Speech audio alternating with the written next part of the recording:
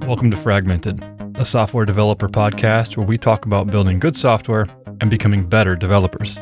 My name's Don Felker. And I'm Kaushik Gopal. Welcome to the show.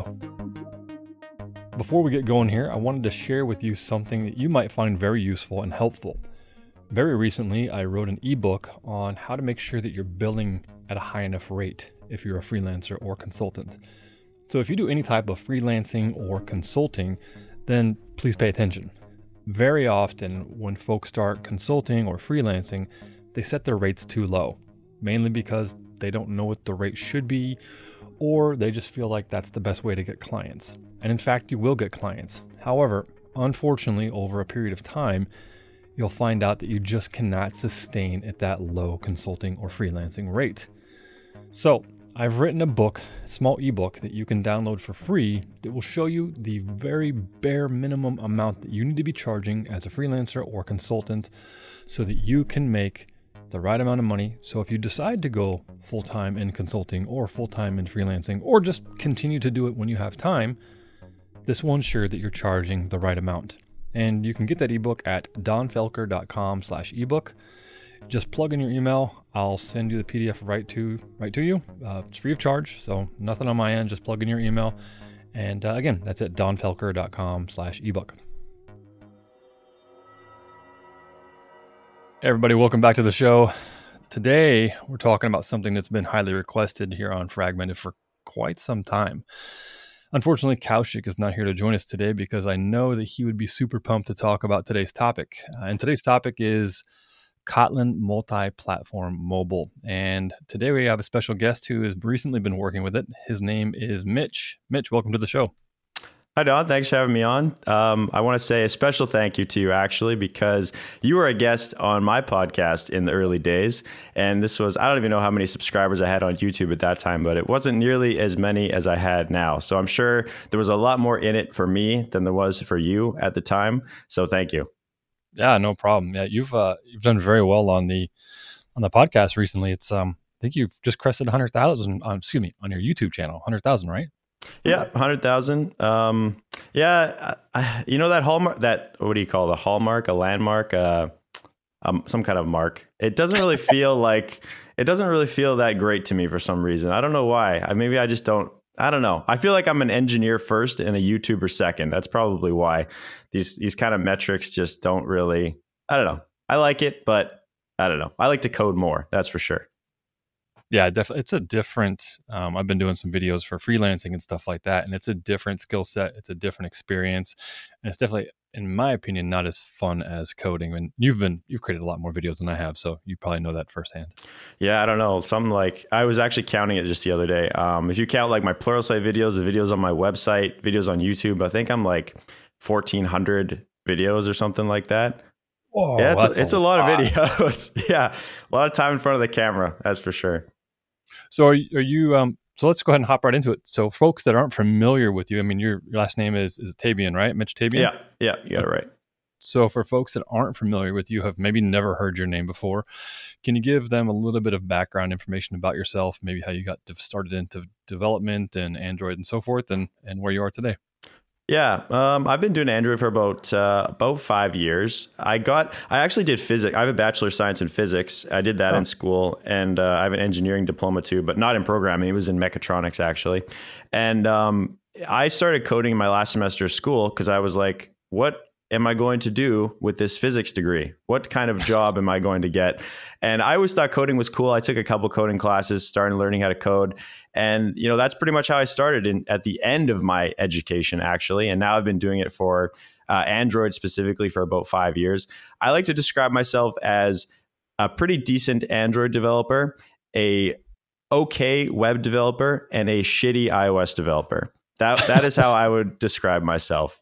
And I make my living. I have an online business. I make my living by making courses. I use YouTube as sort of like an advertising tool. I advertise my courses that I sell on my website. I sell a subscription.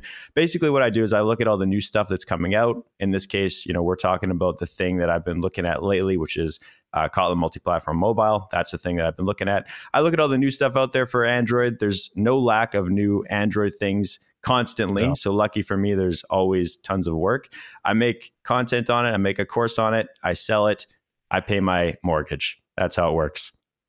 Living a dream, man. You're working for yourself. That, I can imagine a lot of people are listening a little bit envious right now. So congratulations for you. Good job.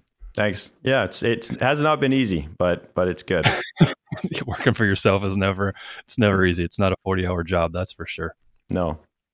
So today we were going to, I think it was, I don't know, a number of weeks ago, maybe a month or two ago, I saw you post either on Twitter or Instagram, somewhere, I don't remember where, that you were working on some Kotlin multi-platform mobile stuff. And I thought that was really interesting, and I wanted to talk to you about it. And we agreed to sit down and chat as soon as you were done kind of working through your playground with it. If it was an app, if it's a course, I'm not sure you can explain that. But before we kind of hop into what you built, I'm wondering, because you have the experience now of building what you've built, what exactly is Kotlin multi-platform mobile?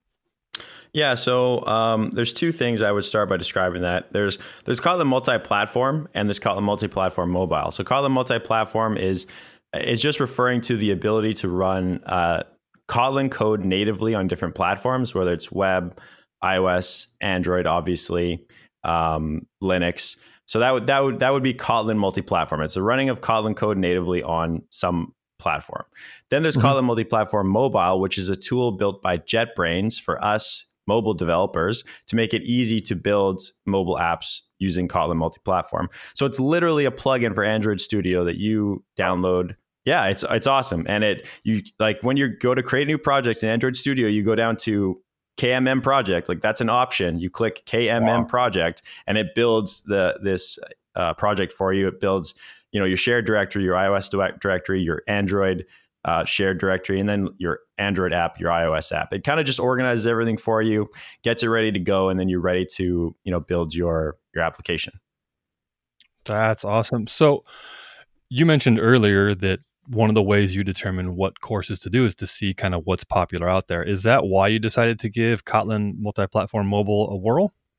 Yeah, definitely because it's popular for sure.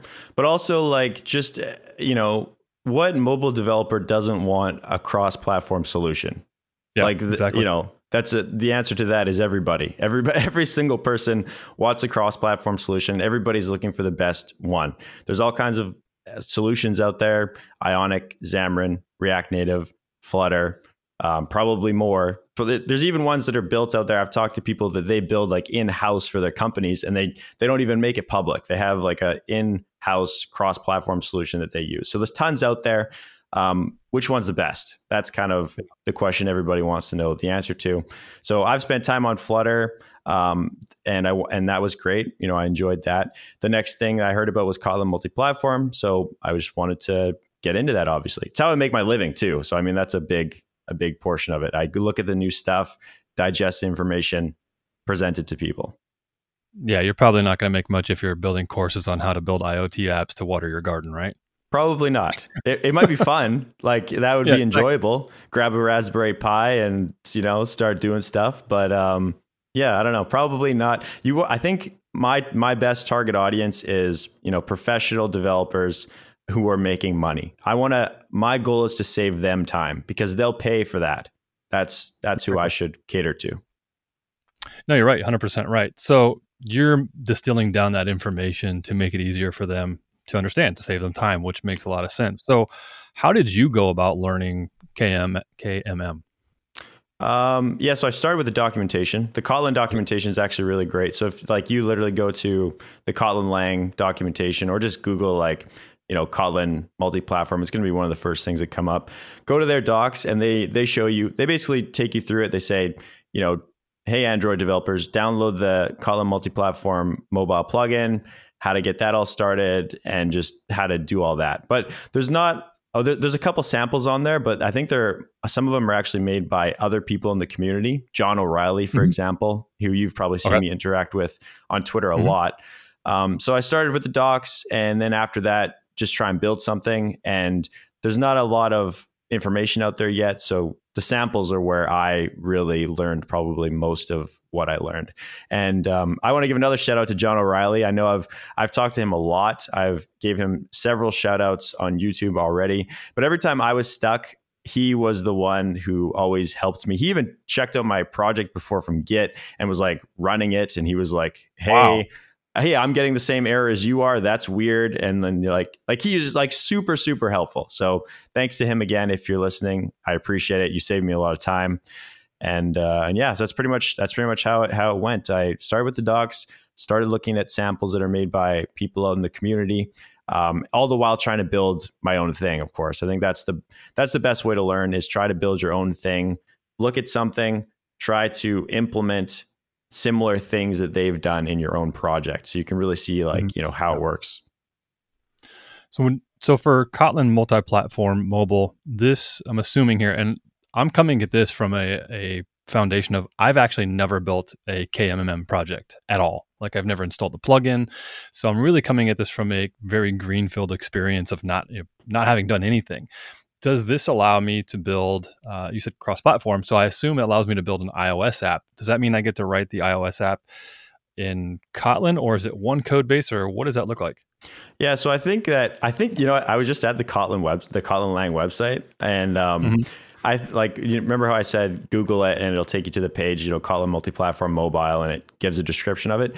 I'm pretty sure they changed this page recently, because I could be wrong, but I feel like it used to say, like in big text, build cross-platform apps, which I think is a misleading description. It's not there anymore. So I don't know if they maybe like corrected it, or maybe I'm imagining this completely. But I think that when you say build cross-platform apps with Kotlin multi-platform mobile, I think that's misleading, because it's not a cross-platform app the same as Flutter or React Native. Because those are one code base, and you build it. You have like special iOS widgets that are for Flutter. You have special Android widgets that are like for Android, but you build like one code base. With Kotlin multi-platform mobile, you have a large amount of code that you're sharing, but you still have to have platform specific code.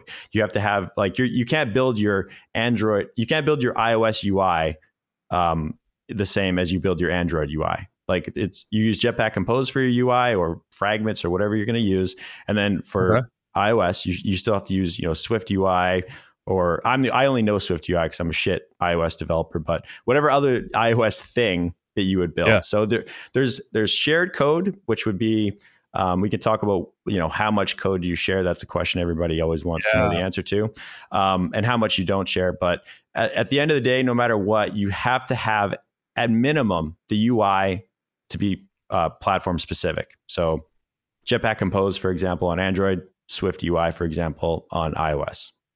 So does this if I'm understanding this correctly, does this make sense? If I have 3 boxes, 2 at the top and then 1 down at the bottom, both the boxes on the top, one is iOS, and that's going to be the Swift UI. The other one is the Jetpack Compose, that's the Android UI. And then down at the bottom is another box, and that's the kind of the shared code that's can run for both platforms. Maybe that's the HTTP or the database stuff. That's all in Kotlin down at the bottom though, right? Right. I actually have a great diagram that you can attach to your show notes that I created. Okay. And it's a great illustration of, which code is shared and which code is not shared. So if you think of like clean architecture, I'm sure many of your listeners follow the clean architecture principles, and you yourself. So if you're building a KMM app, in my mind, the ideal way to build it is to use clean architecture, the principles of clean architecture. You have your domain layer, which is going to be Kotlin. It's going to be shared. You have your data source layer, which is going to be Kotlin. That's also going to be shared. And we can talk about which libraries you can use for those, for caching, for networking. We can talk about that. And then you have your use cases, which will also be pure Kotlin. So those take your data sources as arguments. They execute whatever set of logic for any particular use case that can happen in that particular screen, whatever. So that's all Kotlin, which is probably the vast majority of code in your project.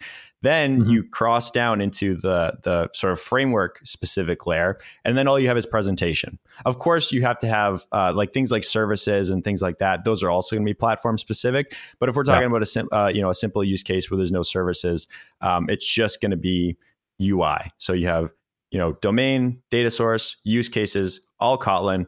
Then you cross over into the framework specific, and you're just going to have Swift UI or Jetpack Compose. And I have a great diagram that you can attach that I built for illustrating what I just said.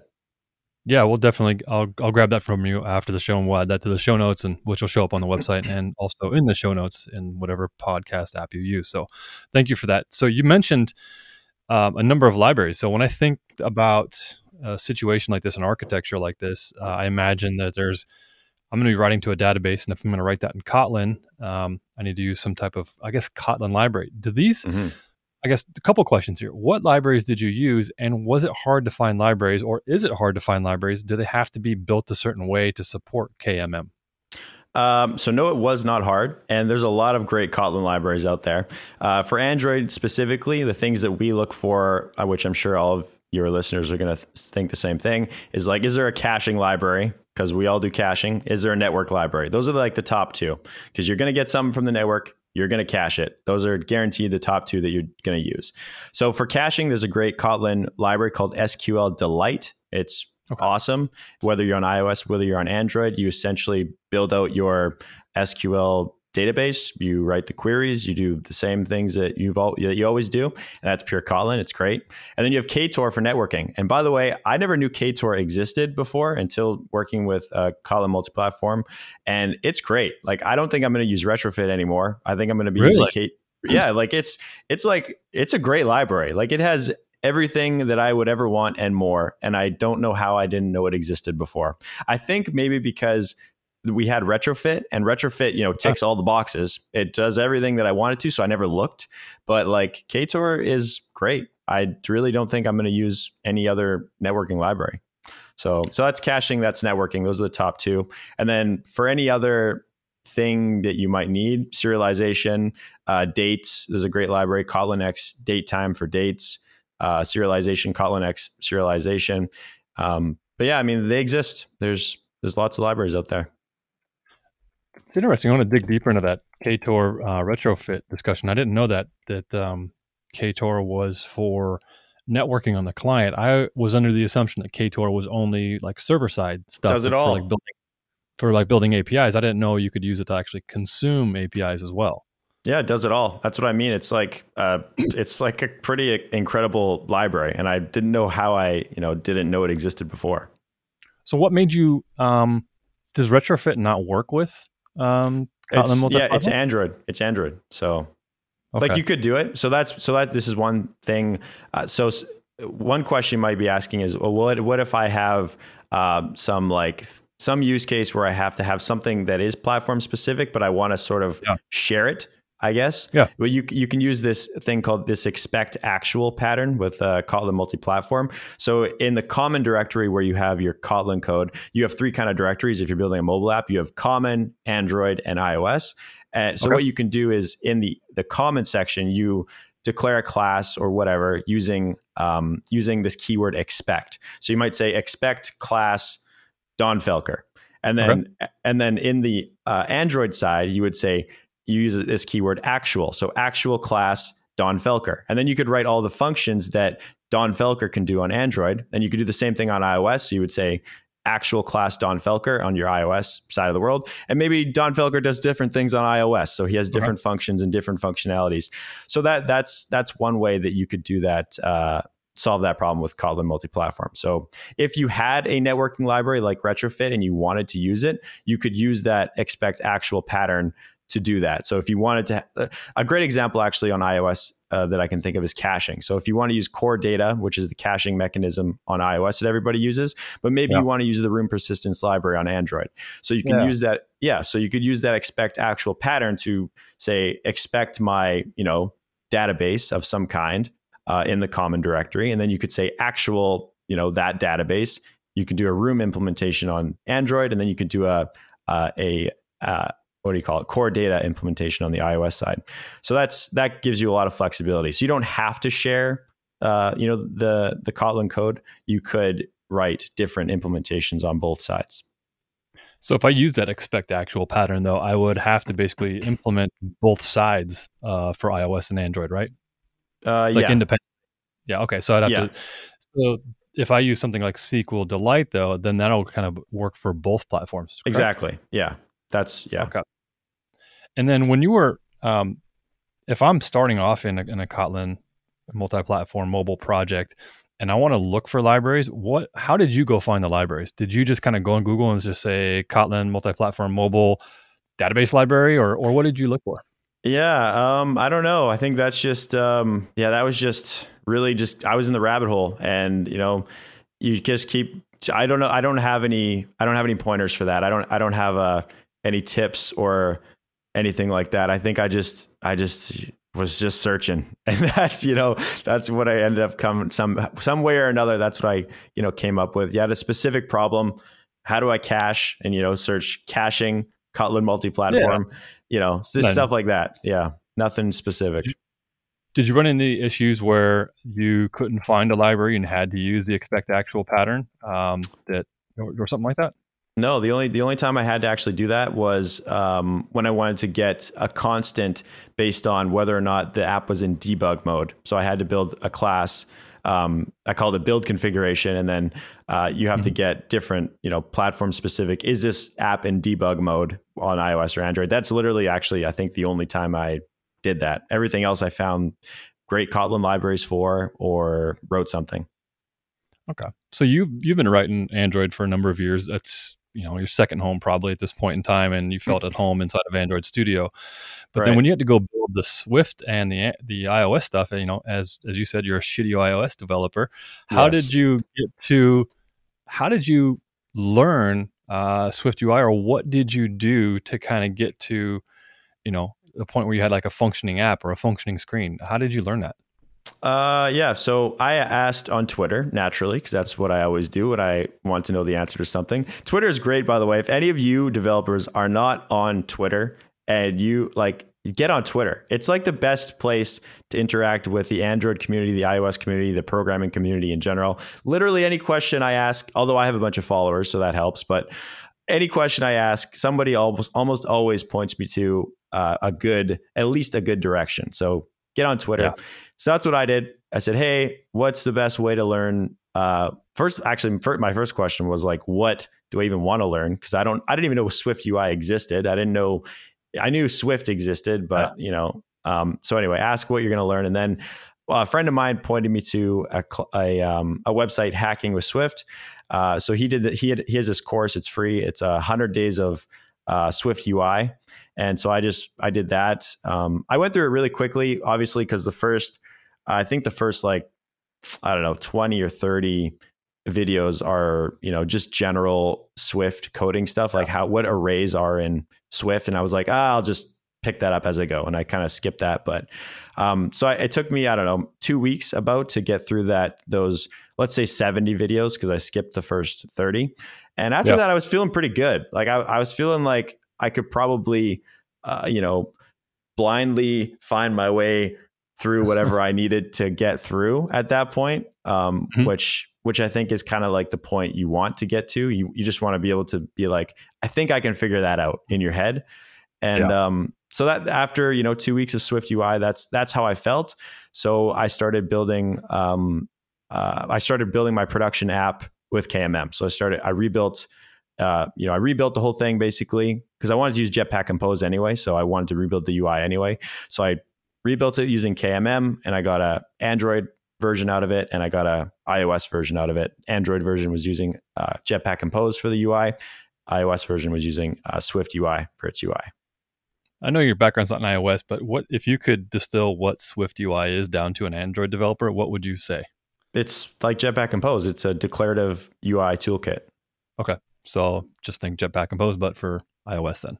Basically, that's really all it is. Yeah. So that I think also made it much fairly straightforward to me too, because the last, January, probably, maybe even since December. So December, January, February, March, until March, that was all Jetpack Compose for me. So I made some courses on it. I was going down the rabbit hole of Jetpack Compose. And then I jumped into Swift UI, and it's quite similar. And honestly, Swift UI and just Swift in general is very similar to Kotlin. It feels very Kotlin-y.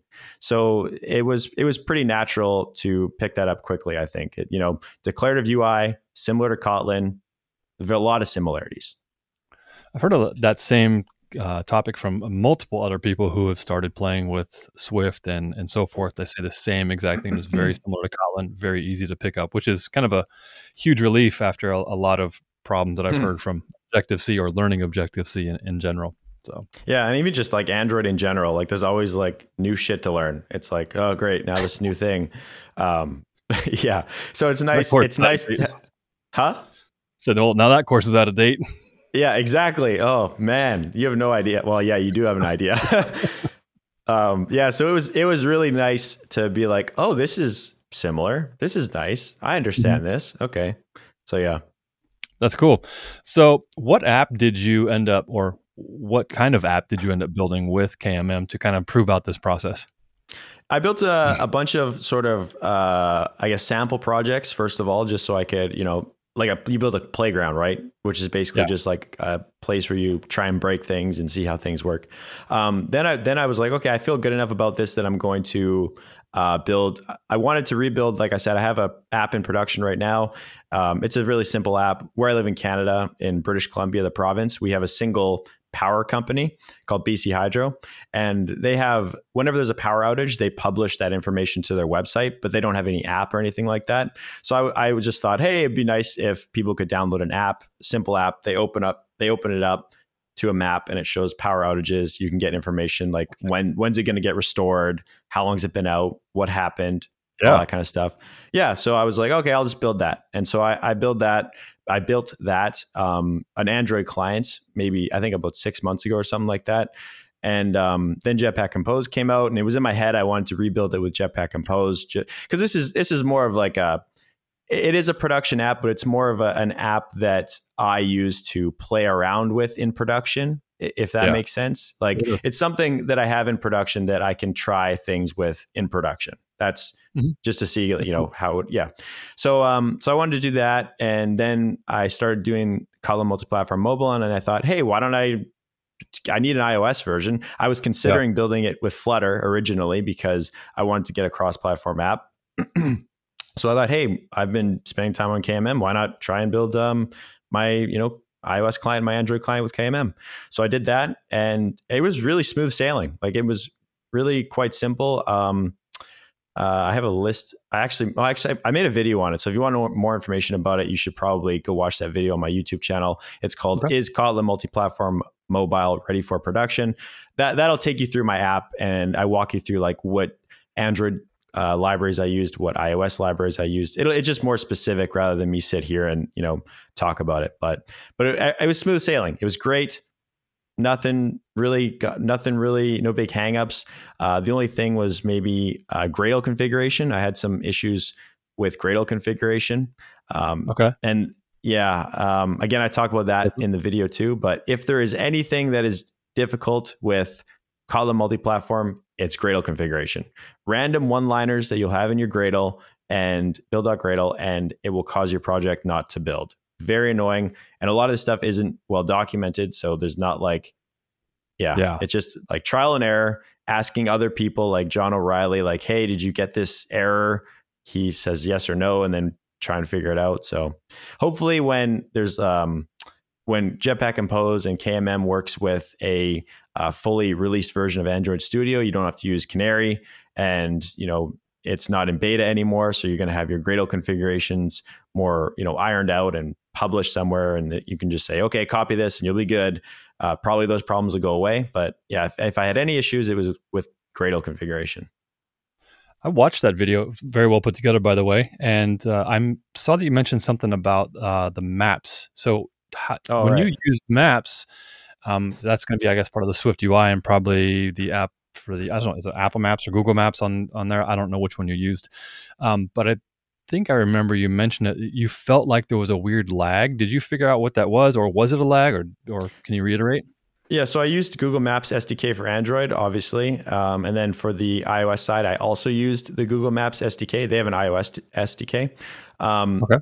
Yeah, so I used that. So this is not like a Kotlin thing. This is a platform specific thing. Google Maps on Android, Google Maps on iOS. The lag that I was talking about, I don't know. It's so subtle too. Like if you were using the app, you probably wouldn't even notice it. But because I'm the developer and I'm like trying to break it as I'm using it. And I notice like if I move really, really fast, it kind of will stutter a little bit. I don't know if that was because I don't know what that was. I think my theory is that because I'm using Swift UI and you have to kind of, I will butcher this description because I don't know. I'm a shitty iOS developer, but like there's things that you need to do to get like the Google Maps SDK for iOS was built for Swift. It wasn't built like with Swift UI. Like Swift UI hadn't come out yet. So like with Jetpack Compose, you have to, there's actually this workaround that exists. You have to use this special Android view composable to pass like things that aren't like necessarily compatible with Jetpack Compose yet into that Android view, and then they'll work in Jetpack Compose. Well, there's something equivalent on iOS, and so I think it's my theory that just that bringing of an old thing over into Swift UI world is causing it to like shudder a little bit. Makes sense. Yeah. I don't know. This is my theory, but it wasn't bad. It wasn't bad enough that it was a deal breaker anyway. Yeah, it's when you get in, when you're building those apps yourself, you will recognize all the small things. I even say this about even small home improvement projects, where if you're the one that lays the tile somewhere or you fix part of the wall, you'll see that little scratch mark that no one else will ever see. Like, oh, it looks great. And then you're like, no, except for this one little piece over here that you seem to obsess about because it's not perfect. Exactly. I've definitely been. People come over. I was just going to say, people come over and they'll look and say, oh, wow, that looks amazing. And then you're like, yeah, but look at this tiny little thing in the corner. And they're like, what? What? And they gotta get like up real close to it. And like, is that even something? Okay. Sure. Yeah. That's exactly what I'm talking about. Yeah. You've been there. I know. Yeah. You mentioned the Gradle configuration was kind of troublesome to work through, and hopefully that, and I assume it will get resolved with the teams. Did you encounter, or maybe you can walk through, what did the build process look like to build out both of the apps? Did you have to build it twice for each platform, or was there a common build process to kind of get an installation file for an iOS app and an installation app for an Android app? Right. Okay. I can clarify a few things for you. So, so when you build the Kotlin multi-platform project, you spend most of your time in Android Studio because all of the Kotlin code and all of the Android code is going to be written in Android Studio. But when you want to write any iOS code, you still have to use Xcode. So that means you need to own a Mac. Like I didn't even own a Mac. I had to buy a stupid $3,000 Mac to start doing this, which I'm still mad about. And so any iOS code you have to write with Xcode. So you have two IDEs open, Android Studio, and then anytime you want to walk on over into iOS world, you open up your Xcode and you can start changing your iOS code. That means also, I think you can also run your iOS app from Android Studio. I have not tried that personally. I always just ran it with Xcode.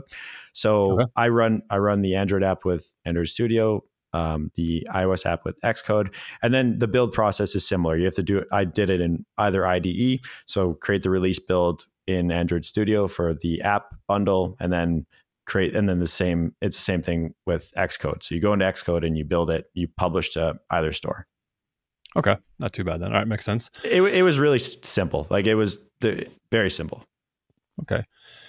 You also mentioned earlier that you had experienced and played with Flutter a little bit. I know early on that I think you were giving some jabs at Flutter way back in the day with some videos you had made, like Flutters for babies or something. It was hilarious. I loved it. What a great meme.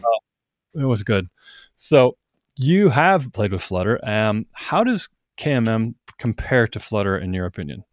Well, if you use Jetpack Compose and you use Swift UI, it's declarative, obviously. Mm-hmm. But I don't think that's what you're asking. You're probably asking what is the, you're basically asking, would you use Flutter or would you use KMM, right? Like that's really. I mean, that's one part of the question. Yes. I think the answer can be different for everybody, but yeah, you can answer that and we can kind of riff on that and go from there. Yeah. Okay. I want to start by saying, my experience with Flutter. So I spent about a month and a half just on Flutter. Like every day I came to work, 8 hours a day, Flutter. That was what I did. And then at the end of that, I kind of, because I wanted to get an idea of what it was about, all that kind of stuff. I would say, like, if I was a tech lead or some guy who was responsible for putting together a team and building an app, and the person who hired me said, you can use anything. I don't care what you use. So let's say they have a little bit of knowledge. They were like, hey, you can use React Native. You can use you can build 2 native apps, or you can use Flutter. You can do whatever you want. Doesn't matter. My choice would be to build a KMM app for sure. Okay. Yeah. So I don't think I need to say anything bad about Flutter. I think Flutter is great. I think it solves a problem. For me personally, in my opinion, it's a safer choice to share code that should be shared and not share code that shouldn't be shared. And KMM, I think, does a great job of that. You share the code that doesn't matter. It matters, but I'm sure you know what I mean. And then you can take advantage of the platform specific things that are available to you, whether on Android or iOS. Yeah. So you have each UI component written its own native language. I mean, that makes sense. So yeah, I mean, that's just my opinion. Yeah. Would you say that based upon your experience with this and building the app that you have, is Kotlin multi-platform mobile ready for production? Yes, for sure. And I talked about that in my video too. Yeah. So a point I brought up in the video was like, what are you really asking when you ask that question? Like, is it ready for production? Like, is there enough libraries available that you could build a feature rich production app? Yes. Is Kotlin multi-platform going to randomly cause apps to crash on an Android device or randomly cause apps to crash on an iOS device? The solution to that, or the answer to that question, is the same whether you would be writing a native app on each side. You're going to run your tests, you're going to write instrumentation tests, and you're going to do your best job to make sure that doesn't happen. So the answer to that question is yes. I mean, that problem is solved. Yeah, I mean, I think everything's there. I think the pieces are all in place, and there's no reason I see that you wouldn't write a production app with Kotlin multi-platform. I don't see it. Is there any reason? So there's not any reason you wouldn't see it. Okay, interesting. The last question I really have for you here is around testing. I'm not sure if you've done any work in the testing realm for KMM. If so, what does that look like? Is it complicated or not? Yeah. So another great thing about KMM is because you build your domain layer, your data source layer, your use cases layer. That's all pure Kotlin. So ideally what you're doing is you're maximizing the amount of like pure Kotlin that you're going to be writing for your code base. And that's where you're going to write your unit tests. You're going to unit test probably the bulk of your unit tests are going to be your use cases. And that's all pure Kotlin. So it's no different than if you were writing your Android client and you were building out your architecture in this way. It would be literally exactly the same. And then the benefit there is you have unit tests that run for both Android and iOS because all that code is shared. And then obviously the instrumentation tests, that's not shared because those are platform specific. So you just write your instrument. Basically for Android, like a KMM project, nothing changes. Like it's identical. If you were to write a native app with Android, it looks the same. Nothing changes. The choices in libraries might change because you can't use Android specific libraries. Like we talked about retrofit and Ktor, SQDelight versus, Room. So the choices in libraries and things like that would change, but your unit tests are going to be the same. Your instrumentation tests are going to be the same. Your code base is going to be the same. The only difference is now you have an iOS sort of UI that you have to build and maintain and write tests for. It seems like you could, like if you've built your app, let's say for whatever reason you were just, like you said, you're not good at iOS or you don't want to do iOS Swift. Or if you built your app, if you're preparing to write a KMM app, you could write everything on the Android side using all those libraries. And then if you wanted to go hire a Swift UI developer, you could literally hire a Swift UI developer to kind of wire that in, say, all right, how do we, here's the project. Could you build the UI for this? Would that make sense? Yeah. I think that would be relatively straightforward for the iOS guy. He would probably, because for the iOS side, all you do is you add one import. You write import shared, and it imports everything from the shared directory. So he would just have to be, familiar with kind of there's slight nuances, like the code completion wouldn't be there for some things, I'm sure. But I think it would be pretty straightforward for an iOS guy to do that. Brings a good point. In the iOS side of the code, can you tell that you're even looking at Kotlin code, or is it just that single import and then you just kind of have functions and classes and that's it? Yeah, it's a single import.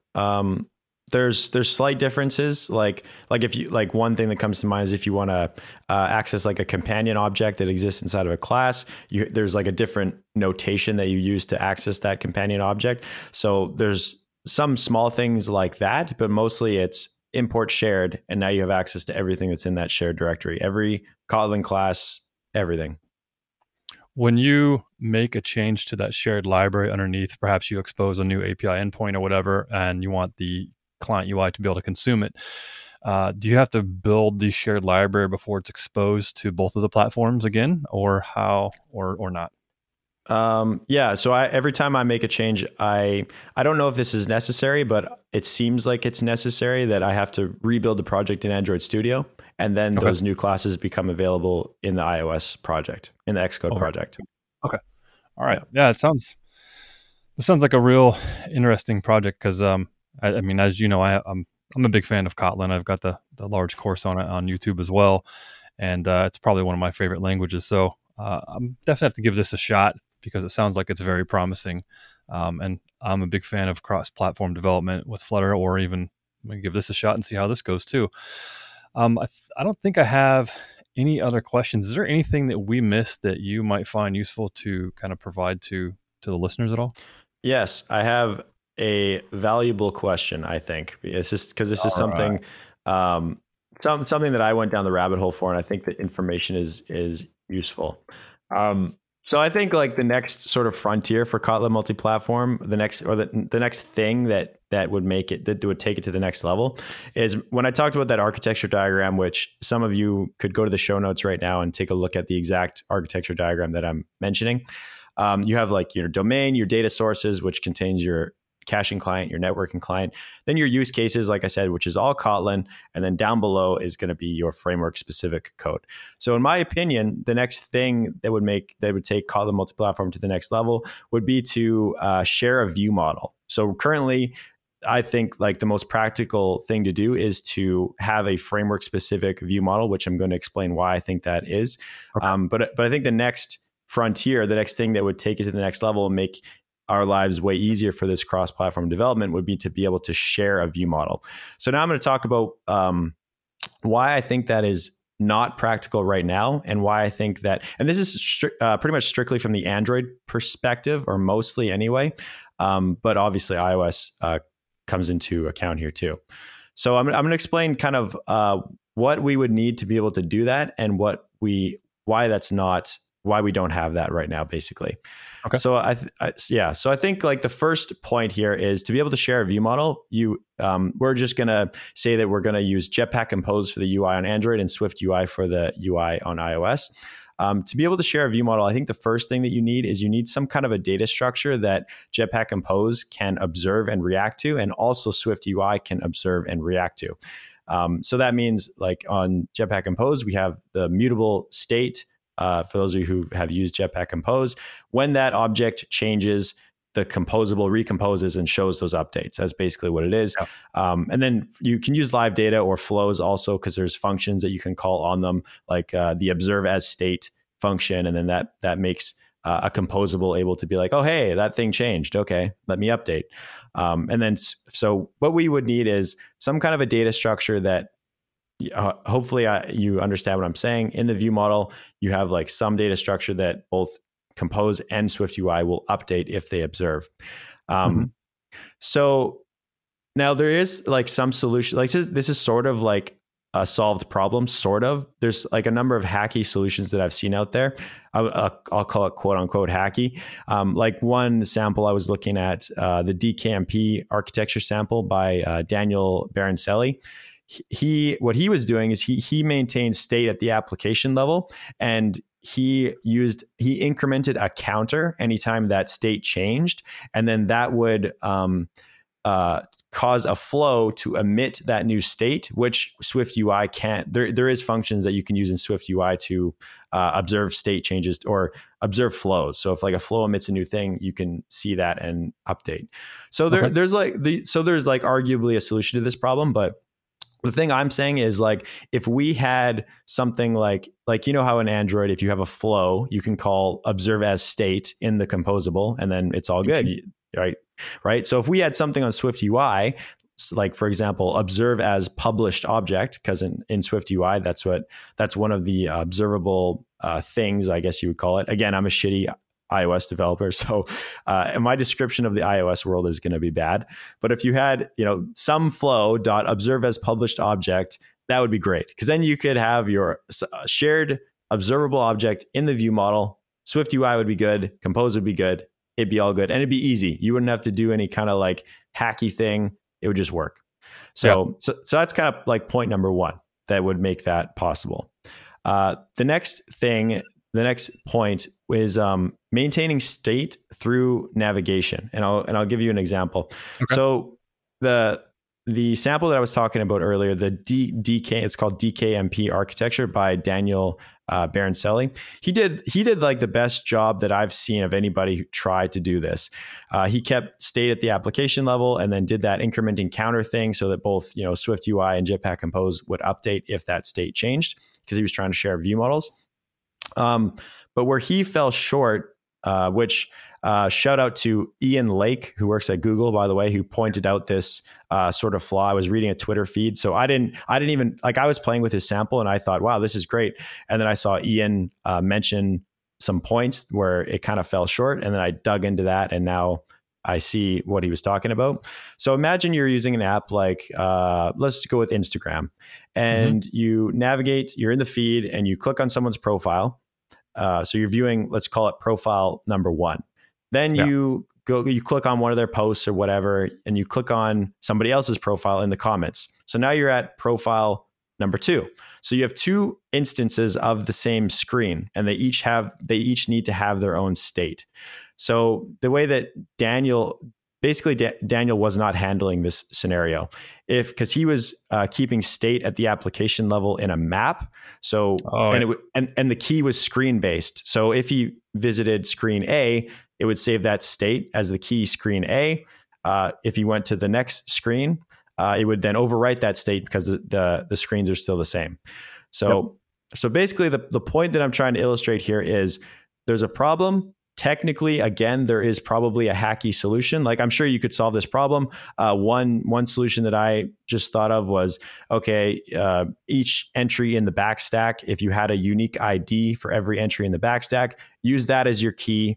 There you go. You have a unique key for each screen state that you visit. That technically would solve the problem. But again, you're dealing with something that is like, quote unquote, hacky. There's lots of things that you have to do to get that to work properly. Mm-hmm. Right. So then now we come to the last point, which it kind of seals the deal for like me thinking that view models are not really ready to be shared. And then you think about my Instagram example again. What if, think about what happens when you navigate backwards. So if you pop the backstack, so what needs to happen? The thing that needs to happen is you need to clear the state. So in order to do that, in order to clear the state, suppose you implemented that fix that I talked about where each entry in the backstack has a unique ID, use that unique ID in the map to save the state of the screen. So then how do you clear that? Well, no matter what way you look at that, you have to have a framework specific implementation to solve that problem, because each framework is going to have their own backstack implementation. So you need a listener, like a special listener on each platform, to listen to that backstack and then clear the state when it pops. So at that point, like after I went down the rabbit hole and I considered all of these things, and I'm like, at that point, you just think of everything that I just said, how complicated that is, how many things you have to do, how many things you have to manage. And I'm just like, why wouldn't I just use a framework specific view model, like the Android architecture components view model? It does all of that automatically. So everything I just said, every point that I just mentioned is automatic. You get it for free. So that's what I mean. Like, arguably this problem could be solved and you could share a view model, but it's like, it's a lot of work and it's a lot of logic. and it's free if you just have a platform specific view model. So that if those problems get addressed, I think sharing a view model becomes practical, and then KMM would be like even better, because you share so much code. You share a domain layer, data source layer, use cases, view model. Literally all you have to write is the UI for each framework, and then, obviously services or anything like that. Yeah. Sounds like it'd be kind of probably eliminate a lot of possible UI bugs would be a big side effect of that. Probably. Oh yeah. Especially like I'm sure cross-platform things like any cross-platform solution, I'm sure there's UI bugs, because there's always like that, that back and forth between like, okay, this platform and then this platform, and Definitely. Well, this has been a fantastic show. Mitch, thank you for coming on and sharing your experiences in regards to KMM and everything you've learned. I know I've learned a lot. I know the listeners have learned a lot. If the listeners want to get a hold of you or see what you have in regards to KMM, where can they find you online and so forth? Twitter is a good spot. So my Twitter is Mitch_Tabian. And of course, if you're interested in saving yourself some time, because I know all of you people out there are busy developers, and I'm out here spending my time going down the rabbit holes for you, go to codingwithmitch.com and check out some of my courses. You can register for free, and some of my courses are free. Some of them are paid. Just because one is paid doesn't necessarily mean that it's better than one of the other ones. It just means that I happen to make that a paid one. So sorry if the course that you want to watch happens to be a paid one. That's just the hand that you've been dealt. But yeah, Twitter, codingwithmitch.com. Instagram also is codingwithmitch. Come say hi. All right, great. I'll go ahead and add those links to the show notes so you guys can interact with Mitch on Twitter, and definitely check out his website. He's got a ton of great content over there. And Mitch, thanks again for joining. Thanks, Don. It was fun. All right, everybody. We will catch you on the next episode. Hey, folks, before you get going, don't forget you can download the free ebook that'll show you how and why you need to charge at a high enough rate. That's going to be at donfelker.com/ebook. Just go there, plug in your email. I'll give you the PDF for free, and it'll show you everything you need to know on how to charge the proper bare minimum rate and also what I recommend. See you over there.